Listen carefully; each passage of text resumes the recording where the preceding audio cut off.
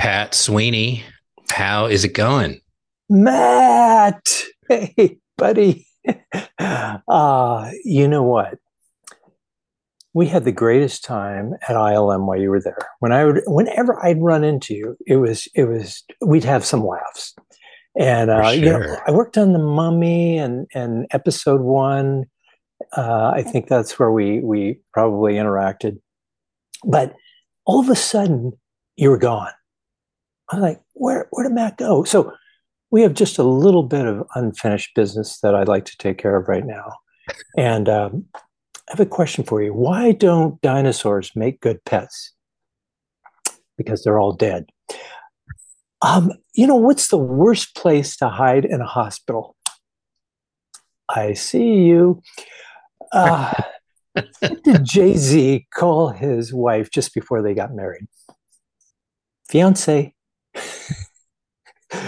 Anyway, hey, my dad used to sit at the dinner table and make corny jokes, dad jokes that just went right over our heads.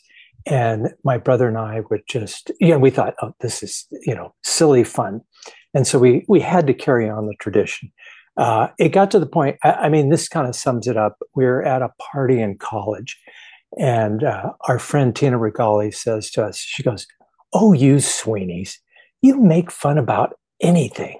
You'd probably make a joke about somebody with no arms and legs." And there was a pause, and my brother said, "Nope, I'm stumped." And we rolled around on the floor for 5 minutes laughing. Alcohol could have been a factor. So, Do you know that there's two tasteless jokes that I could tell along the same lines. You probably know these. What do you call a guy with no arms and no legs in a swimming pool? Bob. And what do you call a guy with no arms and no legs in a jacuzzi? Boy, I give up. Stew. Oh, do people know this is going to be an hour of bad jokes?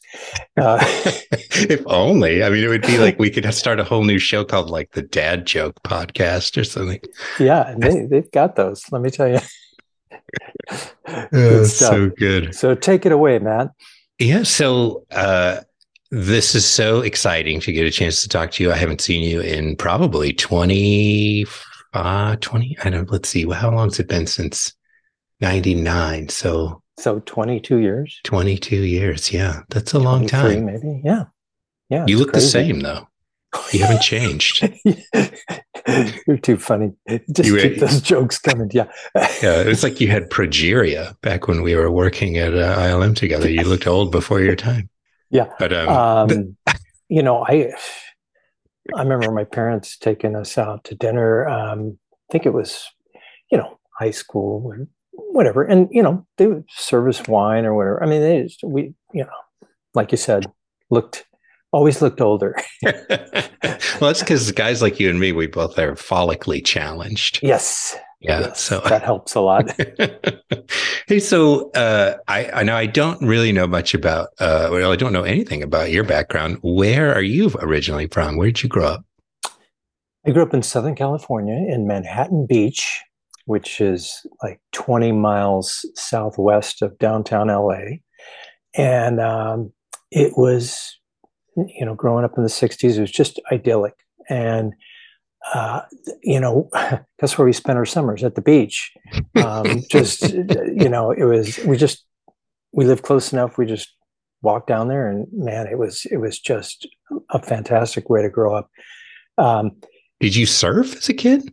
My older brother did the surfing with the surfboard, and he'd get all banged up, and he'd have to, haul the surfboard around. And so, we were like, I don't want to do that. So I just body surfed. I love body surfing. And so that's what I would do. It was great. You go there, hey, no equipment, jump in the water and catch some waves. Well, it's so cool too. Yeah. I mean, like I grew up in Southern California too. And I, would go down to like Huntington Beach or Newport Beach is really close to where we lived.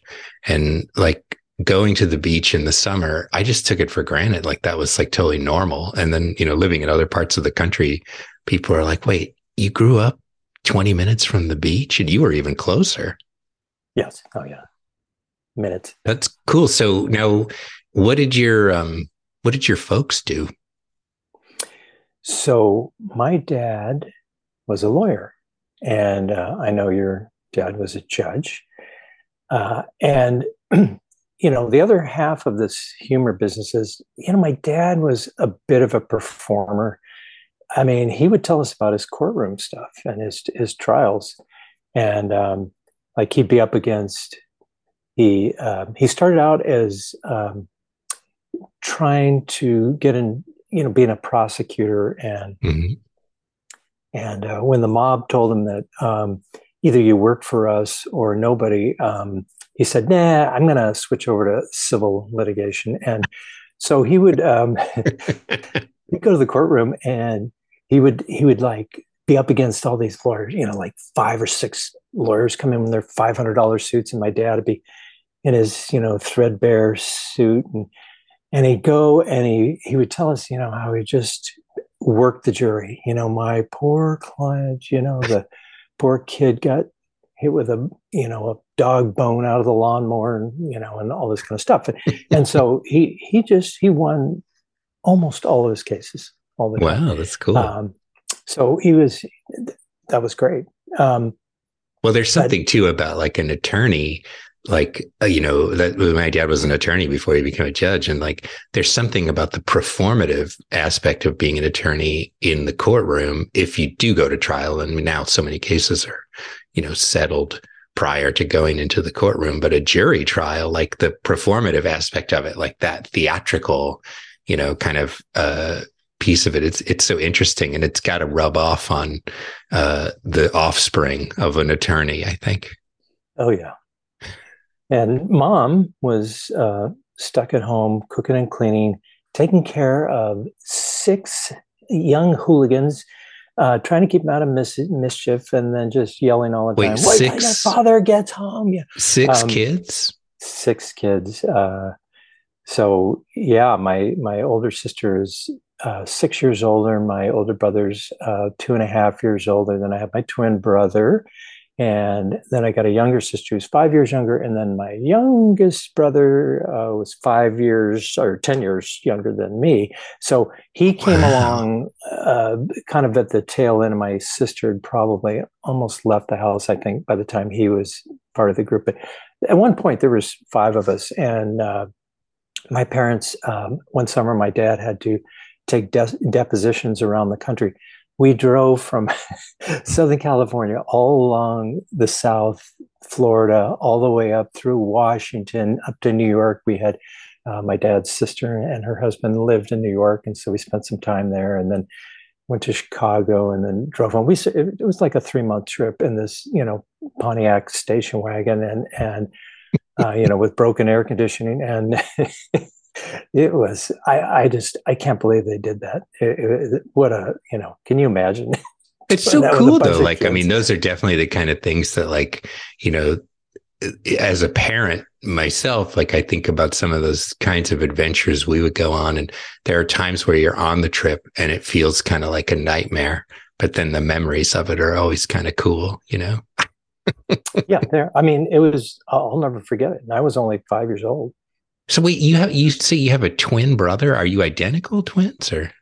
We are identical twins. And who was first out? Are you or the brother? Well, I was the first one out, and then so you're superior. I would come back to the hospital every day asking if Mike could come out and play, and mom's like, I'm working on it. But he was 10 minutes behind me, and but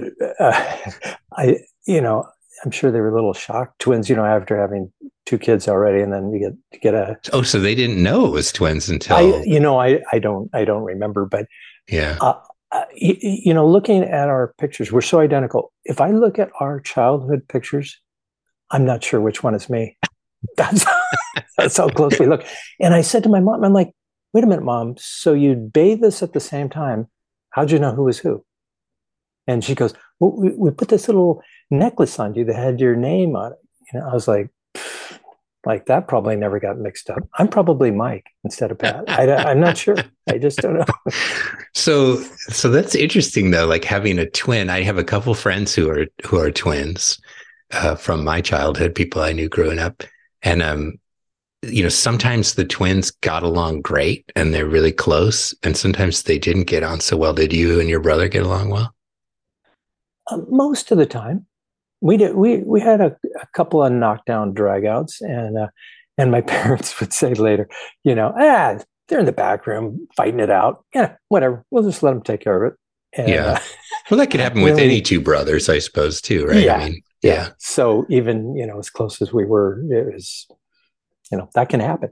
But it was kind of crazy because we they talk about do you have mental telepathy and all this sort of stuff. Oh wait, sorry, Mike's calling me right now. Oh, but we literally thought the same, and we would countless times somebody would ask us a question, we would both answer exactly the same, exactly at the same time, and it was so weird. It's normal. Come on, Matt. Jeez, I thought but that was the other part of the humor thing, is that people would see you and you go, "Are you guys twins?" And which one is which? Well, I'm me and he's him. And you just became a little sarcastic, a little sure. As you went along, and it was hey, your brother's ugly. That's really funny. I've never heard that one before. So, but so no, anyway, go ahead. Oh, yeah. No, I'm just wondering, so growing up in Manhattan Beach with your siblings and stuff, did you, in, middle school, high school, what were you kind of into? What kind of, what was your universe about, in terms of music or interests or things like that? What were you into? We grew up right across from the Catholic Church.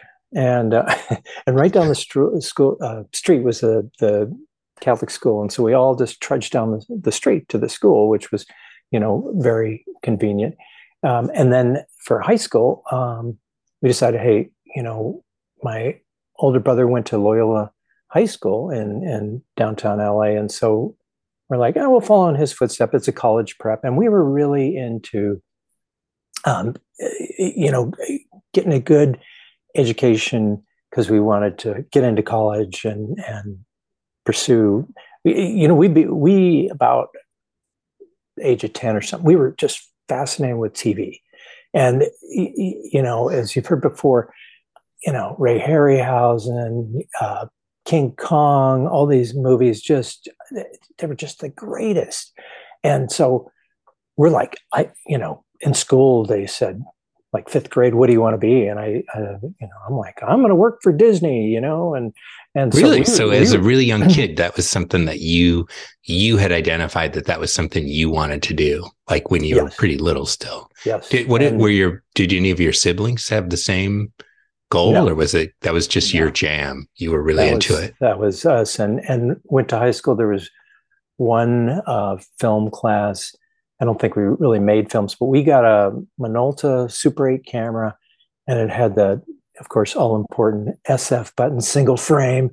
And so we could do our animation stuff and pixelation. And so that thing was just, heaven.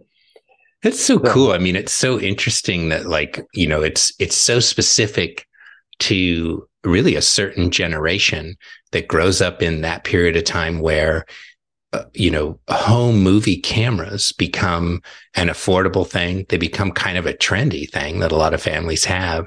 And there's a whole generation of young kids who pick those up and start to really look at that as some form of some kind of play, but some kind of expression too. It's a really small window of time where that's kind of the modus operandi. That's so cool. And you're one of those kids.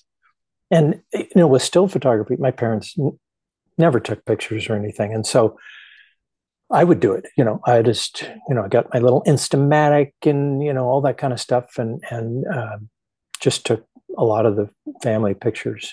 Do you think that interest for you, did it come from just from those movies that were on TV? Do you think that's what sparked that interest, or was there any other? Yeah, no, I think that was it. I mean, we just, watch the adventures of Superman and just, oh yeah, go outside and run around, with a towel, strapped to your neck, I'm flying. So, no, it was fantastic. It's a make believe escape, it was beautiful, just wonderful, So you're at Loyola for high school, right? Mm-hmm. And you do have one film class that maybe is more like a film studies or film appreciation kind of course than a production class. And as you're getting close to finishing high school, like college is something that is part of the game plan for you guys, I gather. Absolutely. And Loyola High School was a very competitive school, and they would rank you based on your grades. They had a ranking, like I think there's 200 kids in our class, and I think they just put up the honor roll like 1 to 50 or whatever. Mm-hmm. And it's like you just studied hard, and it was good to learn that discipline. Sure. And so that was the hardest studying I ever did. And college came easy after getting through high school. And so then, we didn't really get our growth till later. So I kind of wanted to do some sports, but really what we ended up doing was coming home and playing with the guys on the block. And we played, football, basketball, and baseball. And, one time my brother and I were looking for a game. We go down to the park, and we have a 2 against 2 game. And this basketball court was they were building a tennis court right next door to the basketball court. But it was lowered down about 4 feet from the basketball court. And so the ball got away. I'm chasing the ball. I don't want it to fall down into the new tennis court, because then I got to climb down there and get it. And hold it. Sure. It gets to the edge. I reach for it. Next thing I know, I'm waking up on the ground. What had happened was they framed the fence that was going to go between the basketball court and and the tennis court, but they hadn't put the fencing on. And the top of my head hit a crossbar. My brother told me I flipped, into the tennis court and landed on the ground.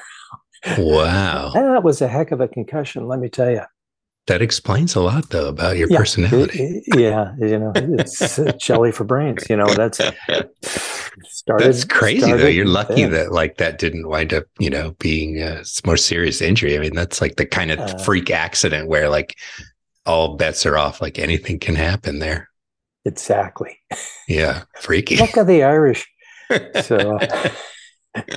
So you see, but you finish up high school, and do you have a sense, as you're in your senior year or maybe before, where you want to go to school, what you want to study? Definitely thinking of colleges when I was in high school, and decided on applying to Stanford, Loyola Marymount, and USC. And Stanford turned me down, but USC and Loyola accepted both me and my brother. And so Mike really wanted to go to Loyola. And USC I knew would be very, it got a lot of connections potentially. And, of course, had the name for the film school, all that kind of stuff. And they were already asking for money at $200 just to hold your spot. Mm-hmm. And I was, I didn't really want to separate from my brother either. we that's cool though. Yeah. I mean, but here was the thing with Loyola. We went and toured Loyola, and they had the newest film and TV studios west of the Mississippi in the early 70s. Mm-hmm. So we're like, I was like, I can get my hands on equipment. I can maybe do a lot more here than I could do at USC. USC just seemed like it was going to be, harder to beat the system, as it were. So we ended up going to Loyola, and it was tremendous. We had, the first couple of years, you're studying about film, you're doing writing classes, all this kind of stuff. And we went to one night, we went and watched the directing class. Lamar Caselli was the director, teacher, and he had done stuff, like soap operas and stuff like that, and in his career. And so these directing classes, people were using their friends, and they're going like, the productions are awful. It looked awful, because people are laughing and forgetting their lines and all this stuff. And I can just hear, he was a fiery Italian guy. He would just be like, it's not pan up, it's tilt up, and stuff, because he's already explained it how many times, I'm sure, right? So by the time we get to junior and senior years, that's when we did television shows, films, everything. And you would move around to all the different equipment. You'd be the camera person, you'd be the TD, you'd be the director. Of course, you'd have to do audio. So you're learning all about all the different kinds of things. And, it was just wonderful. And the thing that I knew immediately is when my directing as a director class came up, I'm like, I'm gonna show these people what needs to be done. And I had a friend of the family's, the Larkins, Teresa Larkin, their daughter, who we knew growing up, went to Loyola, and she was in the theater arts department. I said, Teresa, this would be a great experience. Get on, learn how to act in front of the cameras, and can you get me a male lead for this thing? And so she did. And so we do the class, and these guys were just, it was just, fantastic. The directing class wasn't about production. So you didn't have a big set or anything. It was all about the directing, the angles you're choosing, and the actors doing their thing. And after that, man, I just had created this link between the film and theater departments, and those guys just started flooding over. Everybody saw, boink, this is how you do it. Yeah. I mean, that's so great. Yeah. I mean, because so much of what makes, something work on screen is, all the stories you hear about everybody saying it's casting. Once you get the right people in the right role, somebody who can really deliver, the rest is kind of, not totally, but on some levels on autopilot, if you're making the right decisions about how to, set up and line up a shot. So one of our teachers too, Ridley Williams, says, he's an Australian guy. He's like, you got to beat the system. And so what he said is, they only give you a certain amount of time to build your sets and do, there's the hour or two you're supposed to spend after class doing that. He goes, you sneak in the studio and you do it all night if you need to.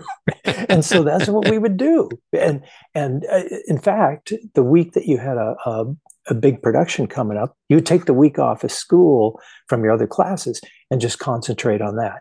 And so my brother and I, now for the first time, we're allowed to be in the same class.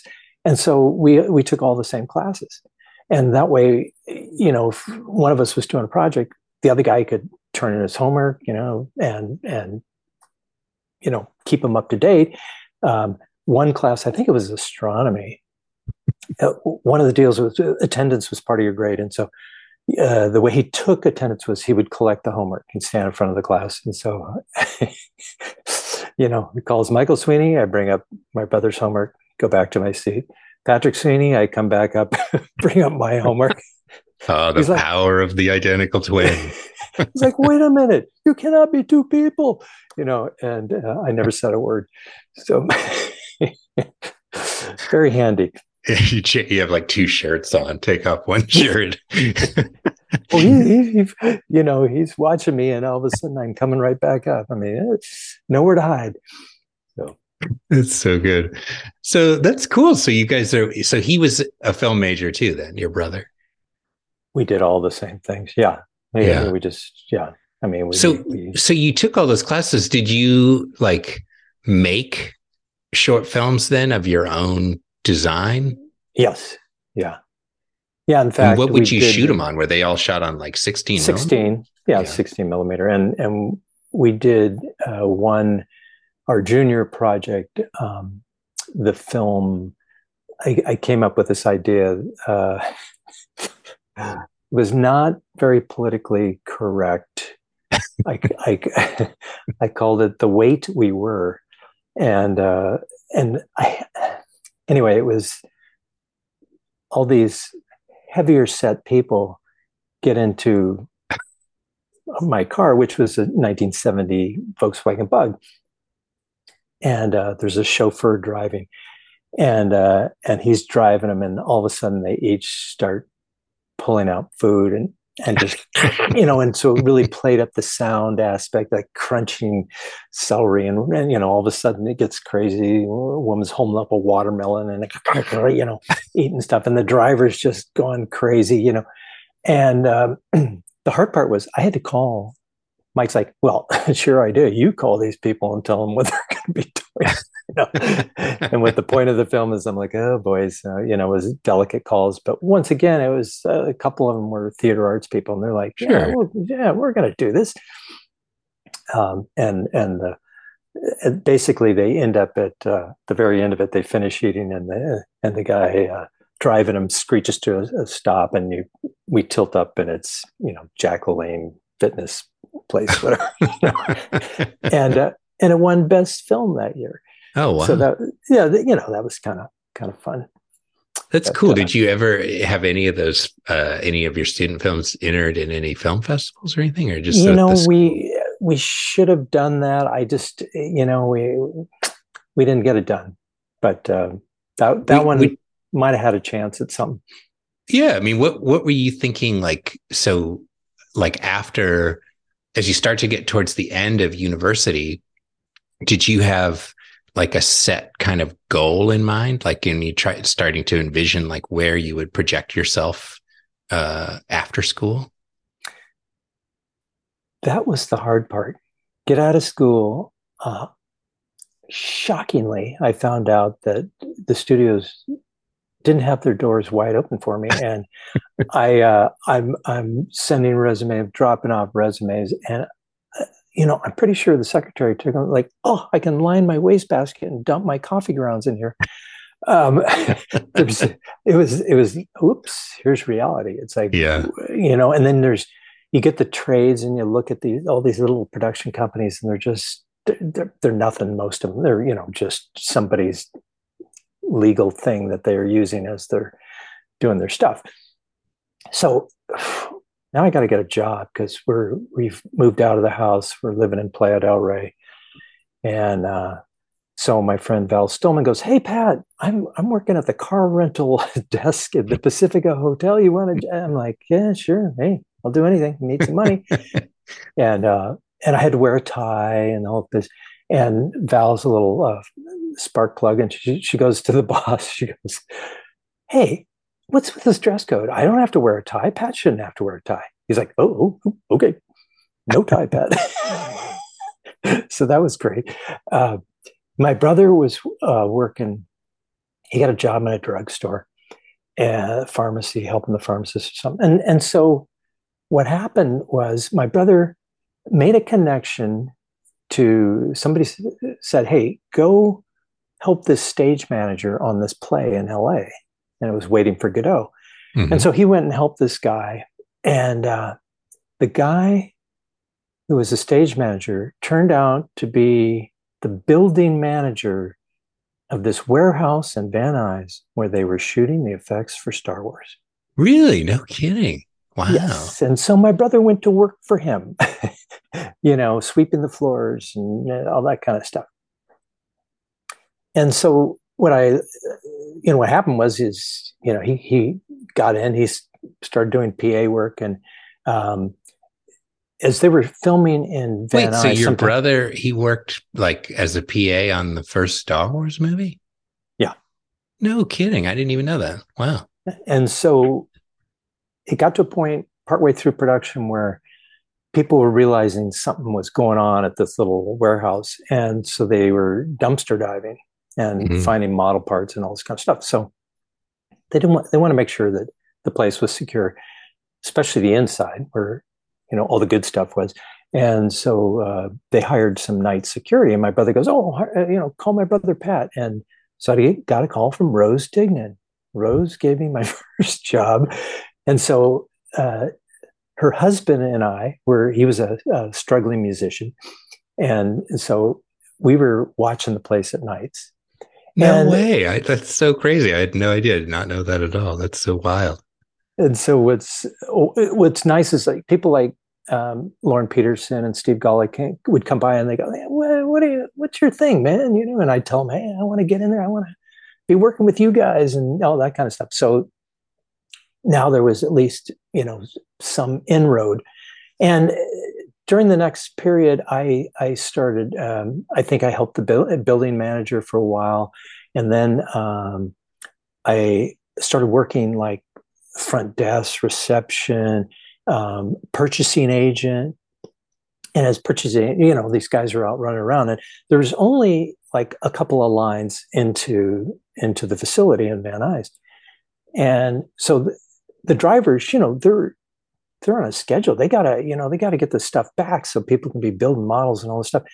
And so we had another line, and it was a black phone behind the main desk, and it sat on a table there. And, unless you knew the number, you couldn't get through, but the drivers knew when it's busy, we'll call this number. The number was STARWAR. That's funny. And so, late at night, the phone would ring, I'd pick it up. Luke, is that you, Luke? And people would, oh my God, we got Star Wars. So had some fun with that. That's funny. And then what happened was I'd given my resume to Bob Shepard, who was the production manager, and I said, hey, if anything opens up, here, or somebody from the outside is looking for help, that'd be fantastic. And so one day he surprised me. He comes out and he goes, hey, here's Jim Ballou. He's the director of photography on this show they're going to do at Filmation Studios in Reseda. And they're looking for production help, somebody to just take care of all the production needs while they shoot. And so I go interview with them and bing, get the job. And so finally I'm on a production, and it's, this Saturday morning TV show. But they were doing these, cool effects. And Ezell Young and Paul Houston were the model makers there. Oh, wow. At the time. Yeah. And so I spent the first season, which was 16 episodes, being their production person and, just getting supplies, doing all the stuff. But there was only two of them. There was Jim Ballou and his assistant, Diana Wooten. And so they would need help on stage. So, and, okay, this is what I trained for, because I had in college, I know C-stands. I know how to do all the lights, all this stuff. I'm familiar with this. So I could go in there and help them. And one of the things that I did too was the matte passing. They didn't have blue screens. So we would, they had a main ship for Jason, and to make a matte pass, we had a black background, and I would come in when they were finished shooting the beauty pass, and I would put on white tape on the ship, all over the ship, so it was white. And then we'd use RAR, rapid access recovery, and make a matte that would give us the reverse image. So we'd have, a black ship against a clear background. And, I develop it right there at the facility. The problem with that, of course, is okay, you're making the ship just a little bigger all the way around with that tape. The tape is thin, but still it's going to create some matte lines. And so the producer, just Lou Scheimer, he was a great guy. He just said, what the heck, come on, guys, and so there'd be reshoots, if the matte lines were too bad, that sort of thing. I'm curious though.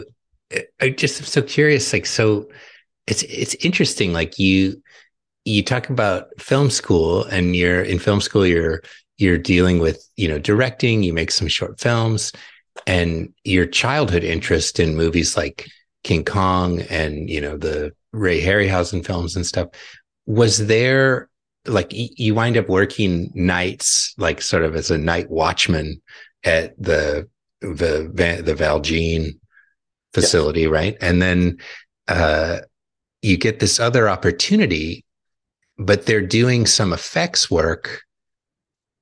Was visual effects, was that something that prior to your time as the night watchman?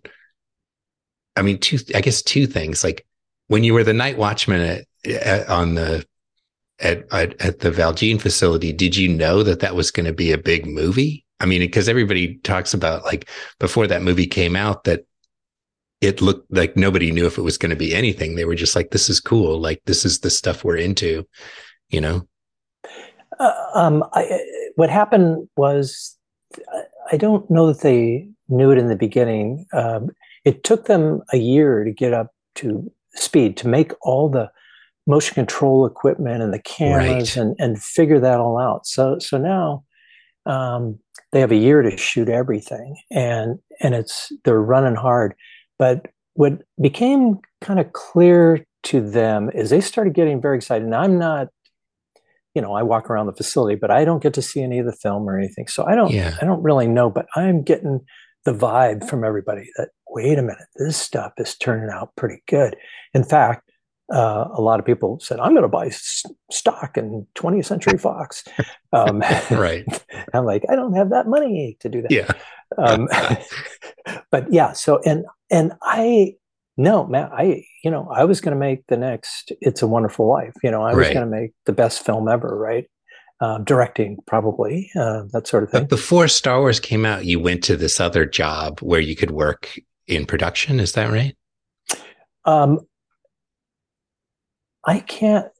It might have been around that same time, um, but How had you the garnered that knowledge to know how to shoot, like a matte pass and stuff like that? Like, well, what happened was I was just the production person, and so Jim Valou and his assistant are doing these things. So I'm hmm, learning as I go from them on the okay, first season of Jason.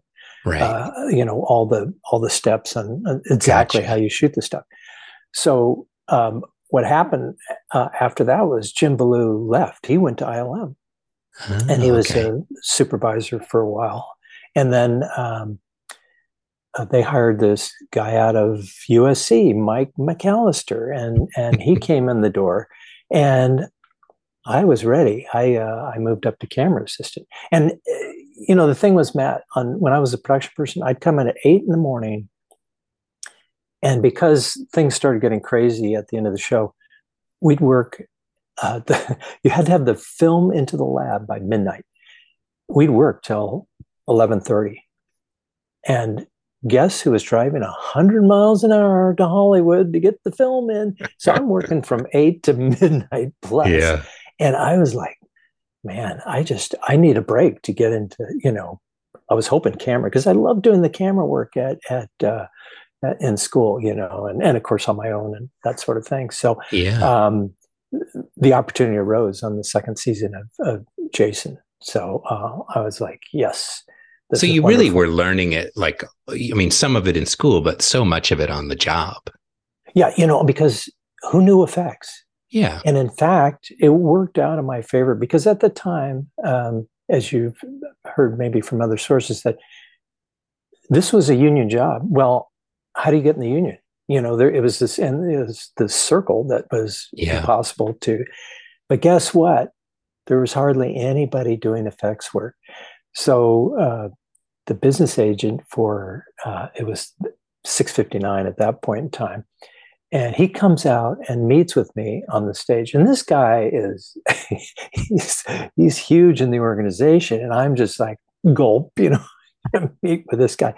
But like I said, I had this advantage. I knew all the stuff that we were doing that these guys had never heard of virtually, Yeah. Yeah. right? And it's just barely removed from Star Wars. So anyway, I got into the union, and so that was opened the door even further for me. Yeah, for sure. Fantastic. Yeah. Do you know what, like, I mean, this may be a weird question. I don't know, but like, they're all kind of weird questions, I suppose. But do you know what it was for you about camera specifically that was really compelling? Like, just was it being like that close to capturing the actual image, or is there something about that, like engagement with the tools? Like, because it's kind of a, there's an art to it, but it's also pretty techy too. Like it requires a certain kind of like brain, I think. Yeah, I was, not worried too much, or really super interested in the tech side, and but what I really was interested in was creating images that not only were good, but that I could be proud of, and so. You have mentioned in the past about obsessive compulsive, and it almost slowed me down various times, because I'd be shooting something and constantly, playing with the light. Where is this going to make a glint on the spaceship? Where is this? And it was just, it was just inside me to try and bring this out and make these memorable images, because we only, effect shots for the most part are literally only a couple of seconds a lot of the time. Not only does it have to read, but it has to read quickly, and you have to know what you're looking at, and you have to like what you're looking at for the whole thing to be successful. Well, I think interestingly, like effect shots in sort of those like, golden years of visual effects, like they were always only a couple seconds long. We're now in an age of visual effects where like they can be, thousands of frames in length, and you see like everything. And it's like but I also sort of think sometimes, I mean, maybe this is the old man yelling at cloud moment, but, I sometimes think that just because you can show everything doesn't mean you should. Sometimes it's kind of nice to leave it to the imagination and keep things shorter too. I don't know. No, you're absolutely right. I mean, get them to come back for more. That's the thing, right? Yeah, leave people wanting more rather than showing them the whole thing, I suppose. But so you're working at this job and you're getting an opportunity to do some effects work. You're apprenticing. You get into the union. What happens after that? Then Apogee, ILM has left, and now Apogee is taken over. John Dykstra is heading up Apogee, and so they get Star Trek: The Motion Picture, and so I'm back. They hire me as a camera assistant, but I'm working night crew for 3 months straight on the V'ger sequence, and it was just, we had a stage and a control booth and a window where we could look out. But it's, to this day, I mean, it was the thickest smoke I ever worked in. I mean, it was just, Pat, go out to the camera and check something, and be like, okay, see you in 5 or 7 minutes. Because, you have a flashlight and you're just barely seeing where your feet are, So it was, but they also had a laser. And the laser would come from the control booth. It would shoot through a piece of duvetine into a mirror, and then over to the V'ger model. And they had this spinning mirror, and it would create all these cool laser effects in the smoke. And we would spend, all night doing this. All the passes we had to do.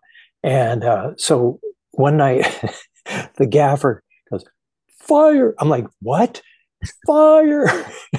So I'm like, "Where's the fire extinguisher?" Oh, I grab them. We're in the control booth. So I grab the fire extinguisher. I run over there and, hold the thing up I got to pull the pin. So, pull the pin. And then all this CO2 comes through from the stage side, hit me in the face. Oh, wow. The stagehand had gotten over there from the inside, but the laser had hit the duvetine. It got bumped and it hit the duvetine and started on fire. So, yeah. But we went straight. There was a holiday in the middle of that, and they said, "Okay, we're going to give you this one day off." People came back the next day, and everybody was so messed up having fun for one day. We were useless the next day. And they just went, you guys are not getting another day off till we finish this thing. So that must have been kind of exciting, though. I would think, like, I don't know, were you, as a kid growing up in Manhattan Beach, did you watch any of the original Star Trek on TV? Oh, love the original series. And so it must have been kind of cool to get to work on the first movie, right? I mean, that's pretty neat. Absolutely. It was one of those things like, oh, why aren't they making a Star Trek movie? This is crazy, So, but the funny thing is the Nielsen ratings, apparently, I'm not sure how those things were. I know they had some boxes in a certain number of homes. But what they would also do is they'd send you, just random households, they send you a log to fill out. And so my brother and I, like, my parents didn't care. Here, they strapped like 4 quarters to the thing. Please fill this out. And so we just Star Trek, all over the thing, try and keep it alive. So yeah, I absolutely loved it. Just loved it. So you worked on that show, and then at Apogee, and then that show wraps. And do you stay there for a time, or? No, they kicked me out, and I head over I got this work at a place called Mid-Ocean Motion Pictures. And they did, commercials and that sort of thing, and promos and music videos stuff. And it was a lot of down shooter work, that kind of thing. And I'm like, hey, paying the bills. Sorry, by down shooter work, what do you mean by that? Oh, I'm sorry. Like with Oxberries, that the camera is a motion control device it's works vertically up and down. Oh, okay. And you have a light box, and you're shooting the light box, and you're changing the artwork on the light box for each frame, or a couple of frames, that sort of thing. And so if you were the night guy, you had to take the film in, and it was the same thing. It had to be in by midnight. And so one night I'm shooting, and here's the thing. At the beginning of effects, all these places had their own proprietary motion control systems. So everywhere you go, you got to learn, okay, what's the system? How does it work? And so this one was particularly difficult. I mean, mathematical, everything else. And I was, okay, I'm struggling to learn this. So I was staying late that night. I had to take the film in, and the guy next door, Tom Bush, was like, oh, Pat, you want me to take the film in? I'm like, oh yeah. I was all engrossed in what I was doing. He took the film. I'm like, God, don't have to worry about that. An hour later, I'm sort of like, where the heck is Tom? So I go out to the front of the building, and these stages were virtually soundproof. The equipment made a lot of noise from the fans, and the walls were thick, so you couldn't hear anything. So I go out to the front, and this is Hollywood, and they had a security guy at the desk, and he sees me, practically falls out of his chair. He's like, where did you come from? And I'm like, I've been working in the back. And I said, I'm waiting for Tom Bush to come back. He goes, he was gunned down in a random shooting, a drive-by out front. Oh my God. And he had a motorcycle. I don't know if that was a factor, but someone else got shot randomly 2 blocks away as well. Wow. Scary. They never figured it out. I mean, a gang initiation, who knows what it was. But that was a dark, introspective period for me, because that could have been me easily. Yeah. And so the place closed down for a little bit. It opened up. I went back for a short time, but then I left, and it went bankrupt shortly after that. Anyway, and then I went over to Roger Corman's, and they were doing Battle Beyond the Stars. Richard Thomas and Robert Vaughn and George Papard. Yeah, I remember I saw that one as a kid. Yeah. Yep. And they were in Venice, California, and they were in this same thing, all these effects places and studios. It was Hammond Lumberyard, the sign up there, Hammond. So I go in there, and this operator that hey, I was back on night shift again. So I'm working with this operator, and our first 2 weeks, he's like, hey, everybody leaves. He goes, okay, you want to get high? I'm like, no. So he just smokes it up for 2 weeks. And they come to me and they say, hey, Pat, we got rid of that other guy. We hadn't done anything, And so, hey, you want to take over? You want to, be the operator DP? I'm like, yep, you bet. And so now I'm shooting the stuff. And so that was pretty great. I got a call from Mike McAllister at that point. Do you want to come up and work on Empire Strikes Back? I love Star Wars, love working with Mike, but I thought my future was in Hollywood. My mantra was, I wasn't born this close to Hollywood for nothing. So I was reluctant to leave. And I told him, I said, I'm learning all this stuff. And, now that I was shooting, okay, this is the next step in my evolution. Sure. I know I'm going back. I'd be stepping back down again. And so I thought, so I turned about. And I don't think that's an unreasonable thing to think. Like, if you finally get the opportunity to sort of be the head cheese, do you want to go back to being the assistant cheese? Sure. Yeah. And the guy who was running the effects crew was James Cameron. No kidding. Wow. Yes. And James this guy was so talented. I mean, he was doing front and rear projection. He was doing all the pyro. He was doing second unit directing, and he's supervising all of us. But he was a taskmaster, and he could, he would go around yelling at people. We got along famously. I'd make him laugh. There you go. And we were just, on the same page. So we had a good friendship. And funny thing is, he showed me one of his home movies, and he had this guy in this cockpit of a giant robot that they did stop motion, and it was just whoa. I mean, I thought this is fantastic. And he was telling me the story. One of his scripts, I'm writing scripts. I got this one about this robot guy that, he's getting run over by a truck, but he gets back up again. And, it's hard to kill him and all this kind of stuff. I'm like, wow, okay, good luck. And so as we're walking out the door after we're finished with the show, I'm like, Jim, you ought to go up to ILM. They could use your skills. And he goes, I'm dating a producer, Gail Ann Hurd. I got some other plans. I'm like, okay.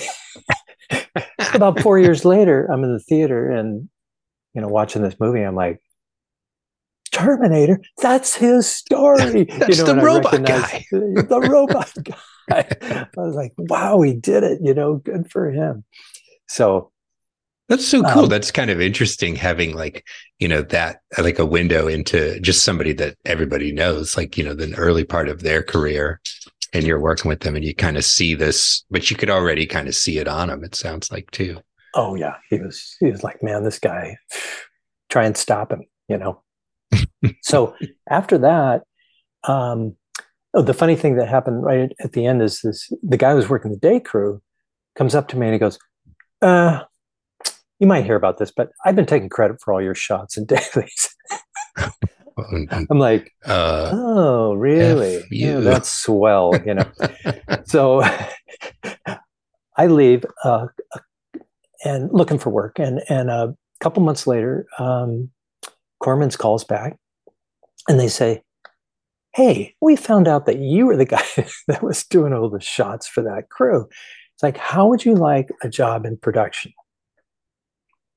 And here's the thing with Corman's films is his producers, if you did a good job, he would down the line let you direct a film. And so I was like, gosh, here I am at a crossroads again. Should I go in that direction, work on these films that I know are not going to be spectacular, but maybe I could get a shot to direct something down the line? That's pretty cool. What should I do? So I turned it down. I said, no, it's it wasn't a sure thing, obviously. Yeah. But what happened next was the actors went on strike, summer of 1980. Musicians went on strike. Then they resolved, but then the writers went on strike in 1981. And so I've been not working, that much. So anyway, just, hey, enjoying life while I can. But what happened was July 4th, we were going to go see some fireworks in Santa Monica. And so my buddy was driving and my brother was in the front seat and I was in the back seat behind the driver, and I had a date with me and she was sitting right next to me in the middle seat. And we were leaving Playa del Rey and we got into a head-on collision. Oh my God. And everyone was injured. Seatbelts weren't the thing then. And everyone was injured. Nobody got killed, thank goodness. The guy in the other car was fine. But I got smashed up against the driver's seat, blacked out, another concussion. But my date, she flew forward in between the seats and hit her head, probably on the dashboard or something. And so after I got out of the hospital, I go to see her. She's in the hospital and she's like, yeah, I never want to see you again. And, we were casual. It wasn't a serious thing. We'd gone on some dates. So I'm like, okay, I've kind of had it with LA. Yeah. I literally prayed. I said, if Mike McAllister would call me again for another job, man, I'd be out of here in a second. And believe it or not, 2 weeks later, he calls up. Hey, Pat, you want to work on this film, E.T. the Extraterrestrial? I'm like, what's the name of it? Who cares? Yeah, I'm there. And so I just loaded up my Volkswagen with everything I could fit into it and came up here to work on E.T. Wow, that's cool. I mean, it's kind of one of those things where like all the signs were kind of pointing in this one direction and the opportunity comes to fruition. That's great. How many times do you have to get killed before you realize, hey, maybe I should go somewhere else for a while? Yeah. Don't push your luck too far, Pat. So the interesting thing is we started on the film and it was great to reunite with Mike and then see these guys I knew, Ezel Young and Paul Houston and Lauren Peterson and Steve Galley and Dennis Muren was there, of course, and then Scott Farrar had actually met at Mid-Ocean Motion Pictures, mm-hmm. and so he came on, and they were working on Star Trek, I think, and he and Bob Hill. It turns out Bob Hill was right down the street from Corman's studio in Venice, working on Koyaanisqatsi. Oh yeah, yeah. You could pass by him on the street, not know him, and then see him later. And you were there then, so was I.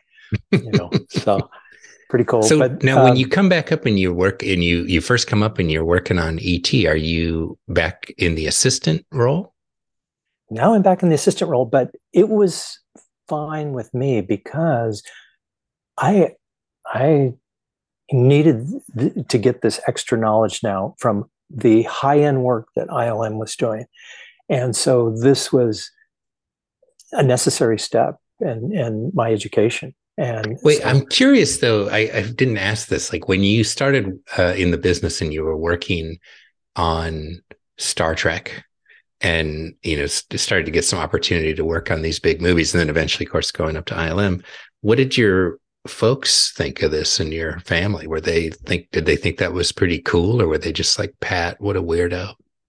No. They what was great about my dad and mom is they were just totally supportive. Their thing was, we're going to empower you as much as we can.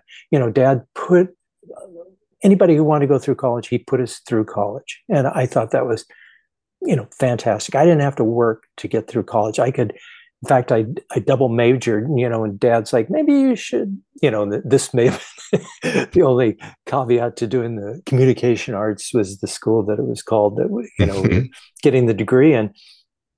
But he said, maybe you should take some business classes too. So we ended up double majoring in business. And in fact, when I went to pick up my diploma, I said, hey, I double majored in business. I want a second diploma. And they're like, you have to come back and have a year in residence. I'm like, see ya. Yeah. So, well, that's great though, that they were so supportive and that they were able to, see your success at that early age too. It's sort of like their investment in you pays off, Exactly. And they were not big movie people. Mom liked him more than Dad. Dad liked a good Western, pretty much, and sure. But now Mom is, she just started getting into the movies more and more and more, which was good for her because she really liked him. But so fantastic family support, and always could count on that. Wonderful. So at ILM, you start on ET, and you wind up being at ILM for how many years? On and off for 25 years. Now you say on and off, and so if there were you would work on shows, and then if there was a slow period and things would you would go and either do other work or cruise over to the unemployment office for a short while. Well, what happened was after I finished on ET, they were like, "Well, the next job is Jedi, but we don't know if you're on it." So I went back to LA. Oh, you did? Okay. And so I worked on, I went back to Apogee and I worked on Never Say Never Again. Oh, okay. And so the cool thing, they were doing, and I met Harry Walton, the animator. Mm-hmm. One of the shots we worked on was Sean Connery and Kim Basinger are on a horse and they're getting chased and they're on some castle or something. And they jump over the wall and go, 75 feet or whatever into the water. And so they did that as a stop motion shot. And the cool thing was they used reverse blue screen. I don't know if you've heard of that, but what it was is they had the model surrounded by black lights. They would paint the model with an ultraviolet paint. And so they'd shoot a beauty frame with the regular lights on, and then they turn off the beauty lights and the black lights would come on and the model would be blue. And so then you take a frame of that and on and on and on. So I thought that was kind of a cool process, that it was nice to eliminate the blue screen. But like any method, it wasn't, perfect. So, and it's, you don't want to paint people with ultraviolet blue. Close your eyes now. But, I was thinking, they don't know if I'm on the show. So I'm working with Apogee and ready to do whatever they want to do. And so we did this test. The next thing was this test for Dune. And they had this set outside where they're going to shoot the test out in the parking lot. And it was this 20 by 20 or whatever thing filled with micro balloons, little glass balloons that looked like sand. And so that the worm could slide through that thing. But they said, it's like, okay, we're shooting this test, and Pat, you got to watch out because there's, thousands of microballoons. If those things get in your lungs, they can tear your lungs out. So, no big deal. I'm wearing a respirator in the whole business. Sure. But I'm just like freaked out, like, at the end of the day, did I swallow one? Oh my God. Yeah. So then I got a call from ILM again. Hey, we want you to come up on Jedi. And I'm like, hey, this is the bird in the hand. Yeah, you're not going to use any micro balloons, are you? Yeah, exactly. And so I go into Bob Shepard, the production manager, and to break the news to him that I'm going to take this job. And he's like, starts screaming at me, really? You're leaving us? Hey, you do this, you will never work in this town again. I was stifling laughter because I was like, how cool is that? That somebody would say that to me. I mean, that's pretty awesome. So, and he was kind of practically right, but. Well, but it's also like, I think that kind of a response from someone who's in charge, an emotional response that has with it a, kind of this sort of Damocles, that's not really somebody that in the long run, you might not want to work with somebody like that for too long, I mean, it's like they're sort of showing all their cards and it's like, I don't know about that. Yeah, he's a bit volatile. Yeah, that's for sure. Yeah. But anyway, so I came back up for Jedi, and the cool thing was, ET and Jedi, you go on location first. So now, like especially ET, we were with the first unit. I get to watch Spielberg work, all this kind of stuff, and that was fun to. Okay, I'm actually here seeing how this is done in case I ever get to do this. And then Jedi, we were pretty much on location, Northern California, shooting. We were on the speeder bike sequence, so we went out and shot tons of plates, and they had just Garrett Brown had just developed Steadicam, and so he was doing the Steadicam moves through the forest for a lot of the plates, and so that was pretty cool to see this new thing introduced and the results you got, which was worked wonderfully. Yeah. When we came back to the studio, we did okay. Hey, we're going around the clock shooting. There's so many shots in Jedi, hundreds and hundreds of shots. So we had to do a 3-month stint on nights, and then we switched back over to days, and it turned out things weren't working too good with the crew that took over. So, hey, Mike and Pat, can you do 3 more months on nights? Like, oh boy.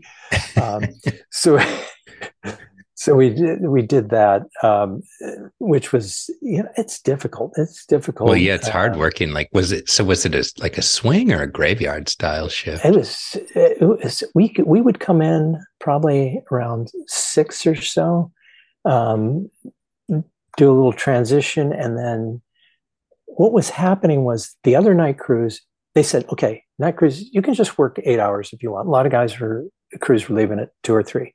Mm-hmm. But there's also, there's this kind of, we'd love you to get a certain number of elements, 5 or 6 elements a night if you're shooting spaceships, that kind of thing. And so we didn't leave till 6 a.m. most of the time. Yeah, and sometimes, a couple of times, the day crew came in and turned on the lights on it. We were still shooting. One shot, we were nights, we had one stage helper. It was Dickie Doba, and so we're doing the shot. Do you remember the shot where the speeder's going through the forest and the Ewoks throw a rope and it spins them around the tree and kaboom? So we start doing that on the Vista Cruiser stage, and Mike determines there's not enough space. We need a wider space. He goes, let's go over to the main stage and set up there. So we go over there, and we spent the night getting equipment and doing all this stuff. The camera was, I think, pretty much locked off except for pan and tilt. So we're over there hanging lights in the grid. Dickie was not having a good time. In fact, he quit after that night. I don't blame him. But we get to where the next crew's coming in, 7 a.m. in the morning. We've been there for 13 hours, and we would not have gotten the shot done if this crew didn't help us, the next crew. So these guys jump in and they're helping us finish the light. We actually they had a gigantic blue screen on the main stage. We had to truck that thing during the shot as the biker spun around. So someone's on the forklift, moving the blue screen and all this kind of stuff. Big deal. I look at my watch as I'm getting in my car, 11 a.m. Oh, wow. Just a 17-hour day, my longest day ever at ILM. It turned Well, it's out. kind of interesting though. Like there is definitely a long tradition. I don't know if my tradition maybe isn't the right word. It's a necessity at times. There has been a long necessity that has always manifested in visual effects, even to this day, where there are times where, planning and scheduling and sometimes complexity don't always like adhere to the same schedule. And it requires at times, a Herculean effort on the part of those people who are responsible for getting those shots completed. And I don't think those are ever fun. Like I always used to say, the few times I always say I did 110 hours a week for 3 weeks straight at the end of King Kong.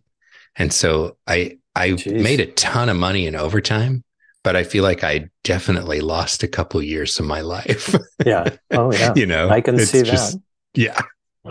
Yeah. Well, Mike stepped up to the challenge, and it didn't go unnoticed, and he did very well for himself at ILM. But he was, that was his thing. He's like, yeah, I'm going to produce, and that's all that's important. I think there's a personality too of people that go into effects who have this.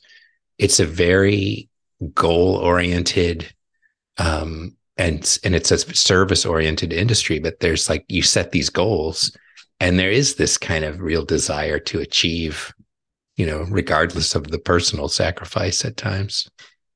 No question. I mean, it's a certain kind of person. Yeah, absolutely. A sucker. No. Yeah.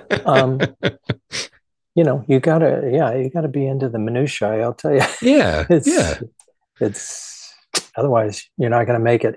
But what I found over time was just that visual effects was very satisfying, because as a cameraman, I'm running the crew. I'm determining what this thing's going to look like, and I'm actually filming it. And so it was. I just found it very gratifying, and I had an opportunity here and there to move up, and didn't take it. At that point, it was. I didn't really feel like I wanted to do anything else. I was just really happy doing what I do. Operating in that way and shooting all that stuff. Like, yeah, there's a degree to which running the crew on, certainly on all the, the stuff on the motion control stage or whatever. Like, it's you're directing the scene, really. I mean, you're matching to something else, but it's like you're getting to kind of run the show. You're kind of the boss of the room a little bit. Absolutely. So one funny thing is, we were shooting elements on the fly when we were shooting all the spaceships in the battle sequences. And Joe Fulmer came on after Dickie left. And so we wouldn't even, wait to set flags. We would just flag the lens so that no flares would happen while we were shooting. So we just set up the lens. Okay, roll camera. And Joe Bob, as we called him, would be on one side of the camera, I'd be on the other, and we'd flag in the lens. And, we crossed our fingers that we did it right. And so we'd go to dailies every morning, or every afternoon we came in, and Joe says, I'm going to sit in the top row of D building screening room, right by the door that leads into projection and then out to editorial. He goes, I'm sitting right there, just in case. We're sitting there trying to flag the lens, and all you see is our faces, as the lens is all flared, and you see who missed the job, missed flagging the lens. So he and I sat up in those two seats right on the aisle so we could run out. And fortunately, we never had to. But I thought that was very funny. Now you're at ILM for a long time, but you're there at like a really interesting juncture where for many years in your stint, you're working in a very traditional kind of, historically traditional kind of visual effects capacity. You're shooting on motion picture film. You're creating passes that are being optically composited, and really thinking about things in a certain way. What happens? Does it change a lot for you in the transition to a more digital workflow? It did, because of now the equipment and the lighting were a big factor. But what happened was, with all the experience, everybody knew now, okay, we have to make adjustments. Mm-hmm. And so when George got us using, those Sony HD cameras for Star Wars, the first of something new is not always perfect. It's more of a sure. prototype. And so what we found is, of course, these things didn't have the resolution of film.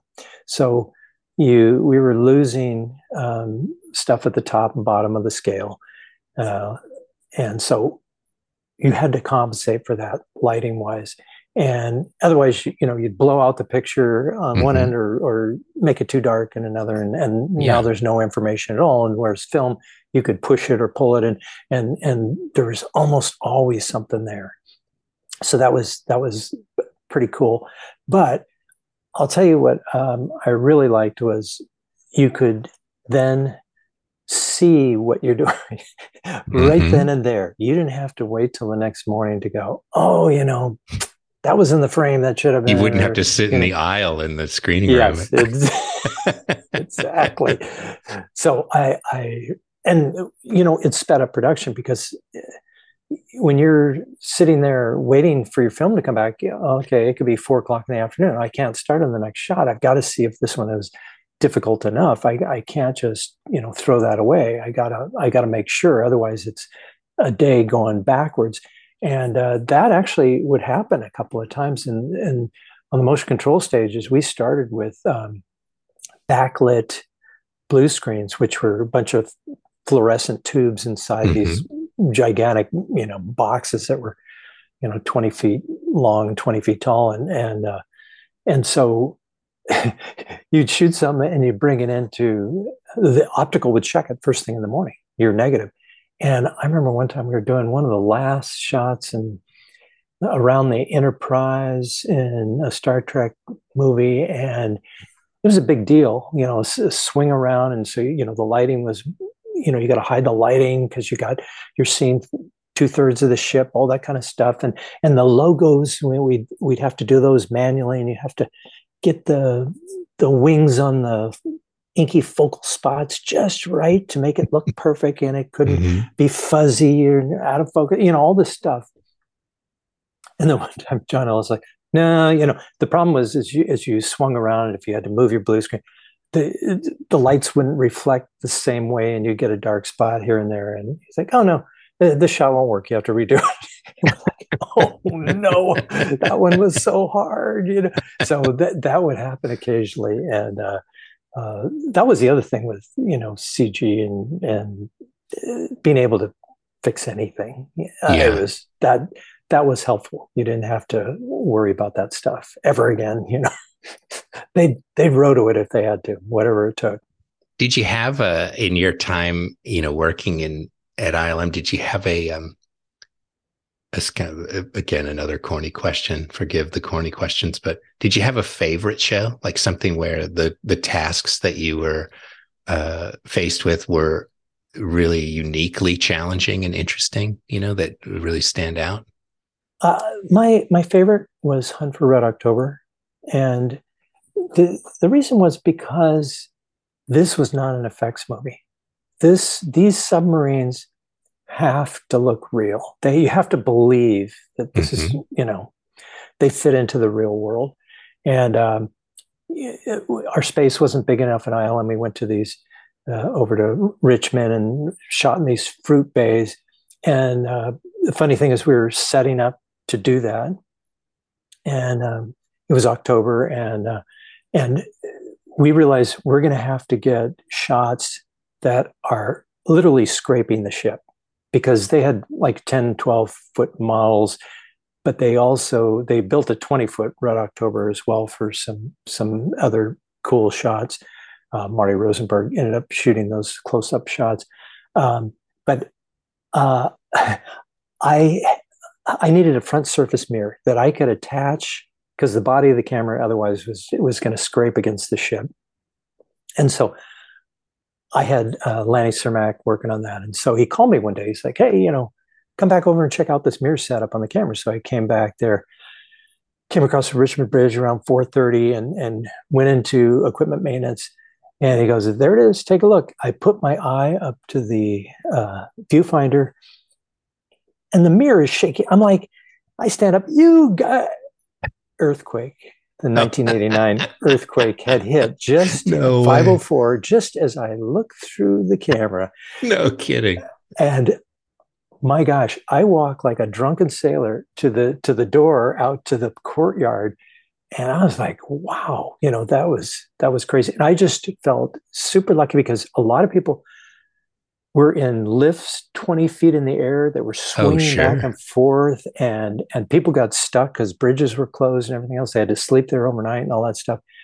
I just felt so fortunate that I didn't have to do that. I was at work at a bookstore. I was at university at the time at San Francisco State, and I was at a bookstore working, and I was standing behind the counter, like checking some lady out who, I wasn't checking her out, but I was helping her check out with her books, right? Like, and she had some children's books or something, and all of a sudden everything started to shake, and I was like, whoa, it's an earthquake. And then it really started to shake, and it was all the books on all the bookshelves in the entire bookstore, all of a sudden, all at once, just leapt off the shelves and onto the floor. Oh my God. And the power went out. And then the lady was like, can I buy these? And I was like, no, but you could probably take them right now. Nobody'd be able to stop you.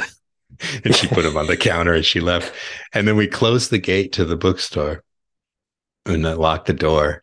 And like idiots, we all lit up a cigarette because, which was probably the dumbest thing to do in case there was gas, but we were like all so freaked out. And then the one guy who was like the manager, he looked at us and he's like, looked back at the store where all the books were on the floor. And he goes, well, where do you want to start? You're putting everything back. And I was like, I think I'm going to leave. Yeah. I've had enough for one day. Yeah. I need to take a break. I tried to call home to Nevada and the lines were down. Yeah. And then 8111, I get a call. I didn't even know what that meant at the beginning, why you called it this. And so guess what? It's my sister in Hawaii. The long distance line worked fine. Oh, weird. How are you doing? Are you okay? I'm just like, I can't call 10 miles away, but that's wild. It was wacky. Really, you didn't have 8111 like impressed into your subconscious such that you would have dreams where that you'd hear that thing? I totally did. It's one of those things. Oh yeah, I mean, we're on the stage, we hear this thing constantly, and I'll tell you something. Tune it out after a while. Yes, that what happened was, I'm on a stage where we're getting all this stuff done. I got the stage hands, Michael Aggie worked on the stages, as he was kind of the premier gaffer for many years on the stages, and he'd be building stuff and hanging lights and doing stuff, and I'm sitting there programming and crunching numbers. I'm like, I have to concentrate, and I learned to just try and let that become background and just focus on what I was doing. Yeah. It really helped a lot. But you kind of have to at a certain point, it's like, because it was omnipresent. It's so funny in the age of, cell phones, like now, inner office phones are almost meaningless, but at the time it was the only way to communicate. Yeah. And that could be, it could be difficult trying to get a hold of people. But, with Hunt for Red October, the thing was, it was in 911. We had to we were trying to get a shot a day.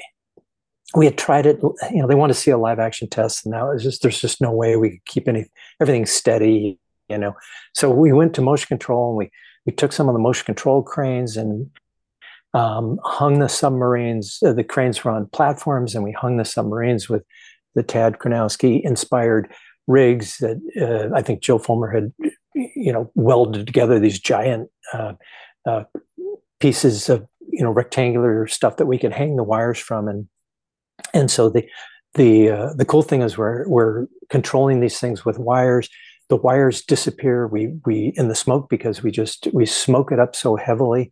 You can't see it. I put a little super frost on a filter on the lens in addition, and so it saved post tons of work. We had two, and I think one shot we had 3 submarines in the same shot, and we're doing it all live. It was programming them and doing the whole business, and so it was typically like 14-hour days for me. Stop at Daly's, go to Richmond, leaving. Poor Scott Squires is he's supervising it, and he's all day faxing. This is what we had to do: fax, right? Faxing storyboards and stuff back and forth. And I had to guess during the day. Okay, this is the general idea of the shot. Okay, so I'd spend the day just like roughing it in, and then come 6:00, okay, he'd have to finalize it with the director, and then okay, here's what we're really doing. Okay, and then we hustle for an hour or two and get it all cleaned up, and then we'd shoot. And so between 8 and 9, we'd finish shooting every night. So long days. And I had talked with Jim Morris about here's all the difficulties we're facing. Jim was in charge of general manager, in charge of production and all that stuff. And so I was keeping him, every once in a while I'd talk to him, and he was nice enough at the end of the show. They gave me they had a company meeting at the ranch, and I was shocked. They said, "Hey, Pat Sweeney, special recognition this year, sort of employee of the year or whatever." I don't know. So I got a little clock with an inscription on it and the whole business. And so I thought Jim was, he was awesome. I mean, the best thing he did was just listen. You had problems, difficulties, and so he'd help whichever way he could. Yeah. He was the best ever at doing that I certainly ever came across. So it was cool. But the one, my brother reminded me of one side note is McTiernan had worked at Boss Film, and my brother was working at Boss Film, and my brother was like the optical supervisor. And so he was in all these meetings with John McTiernan. Then John McTiernan comes up and I'm shooting. Did John make the connection? He never said anything. So I thought that he's probably like, wherever they do this show, this guy's following it. That's interesting. So this guy's the guy really making the movie. I'm starting to think, I don't know. Yeah. What am I doing here? That's pretty good.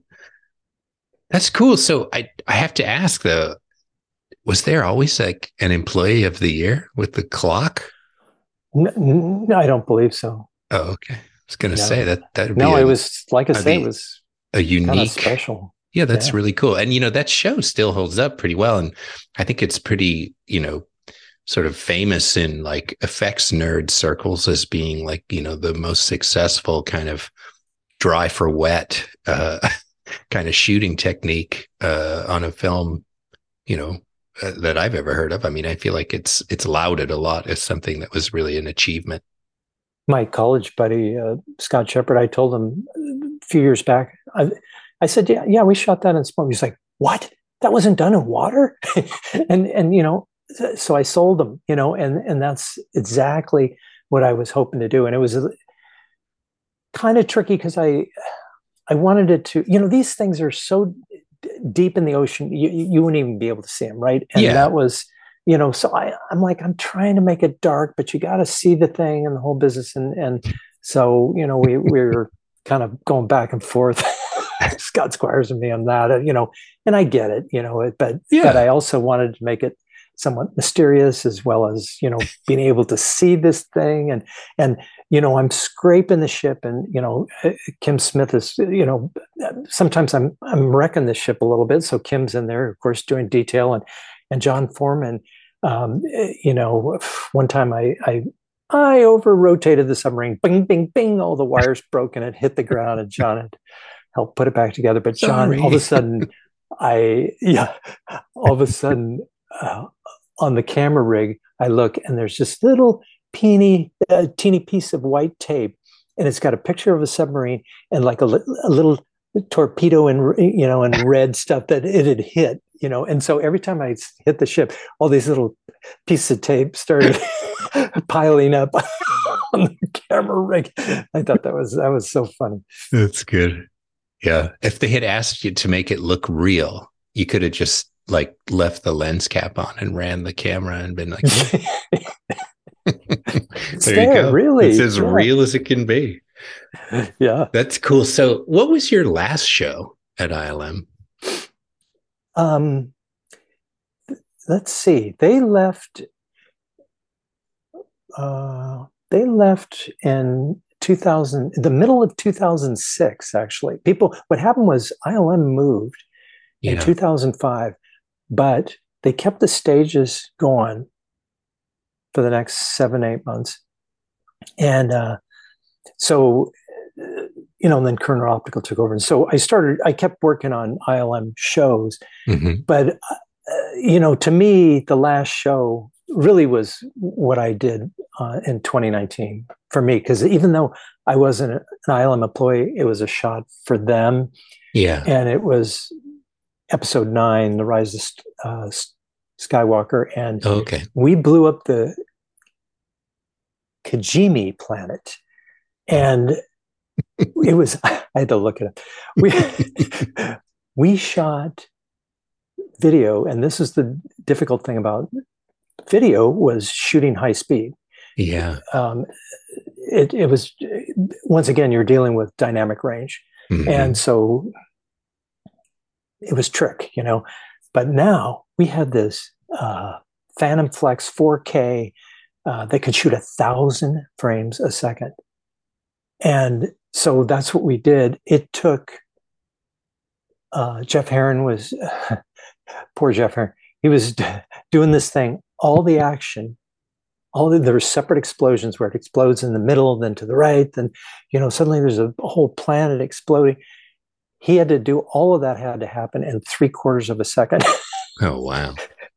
And 3210 couldn't believe how much light I needed. I had 7 20Ks. Wow. For the key light, just for the rim of the planet, and then I had about 5 or so or 6, I think, doing fill light on the planet, and for the debris falling down, that sort of thing. And we had 2 cameras on it, one for a wider shot, one for a closer up view. And so it was, I'll tell you, it came out fantastically. Roger Guyot was the supervisor, and it was so cool that he did it. He wanted to do it, kind of the homage to the way we used to do things. And he told J.J. Abrams, and Abrams was like all over it. And I'll tell you the most gratifying thing. It looked great. Jeff did a fantastic job, and my lighting all worked, so I was happy. And but when I went to the Bake Off that year, and I ran into Pat Tubach, and I said, "How did that shot do in composite?" And he goes, "We didn't have to do hardly anything to it at all." And I was like, "Yes, thank you very much." And after that, the pandemic hit, and I said, "I think I'm done." And so I bookended my career, starting with Star Wars, ending with Star Wars, which I thought pretty fitting. That's cool. So you looked at the pandemic as an opportunity to just retire from the biz? Things had slowed down. My back had started giving me troubles, and I had to turn down some things where I knew I'm going to carry equipment. And even with these 3210 jobs, I'm hoisting those 10Ks up on stands and stuff like this, and so I was like, I don't want to not be able to do a job perfectly. Yeah. I mean, that's part of the deal. It's like, I'm going to deliver. And so I've got to, I realized that this is the time to stop.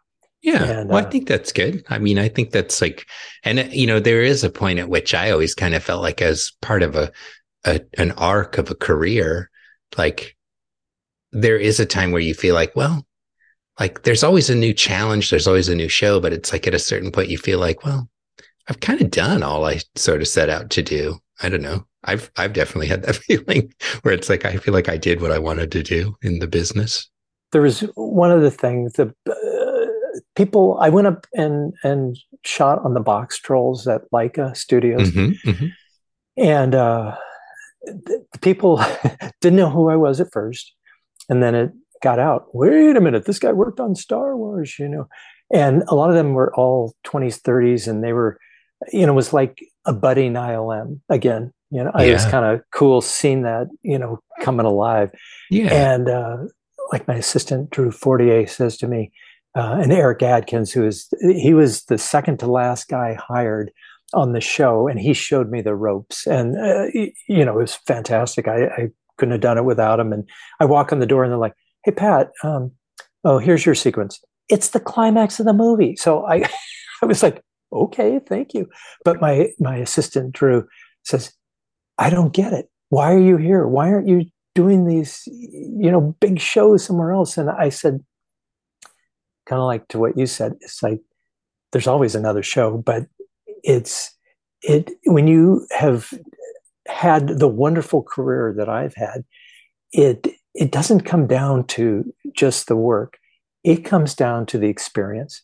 Yeah. And I said, the people that you're working with, that's huge. And, I made so many friends there, and it was just for a year.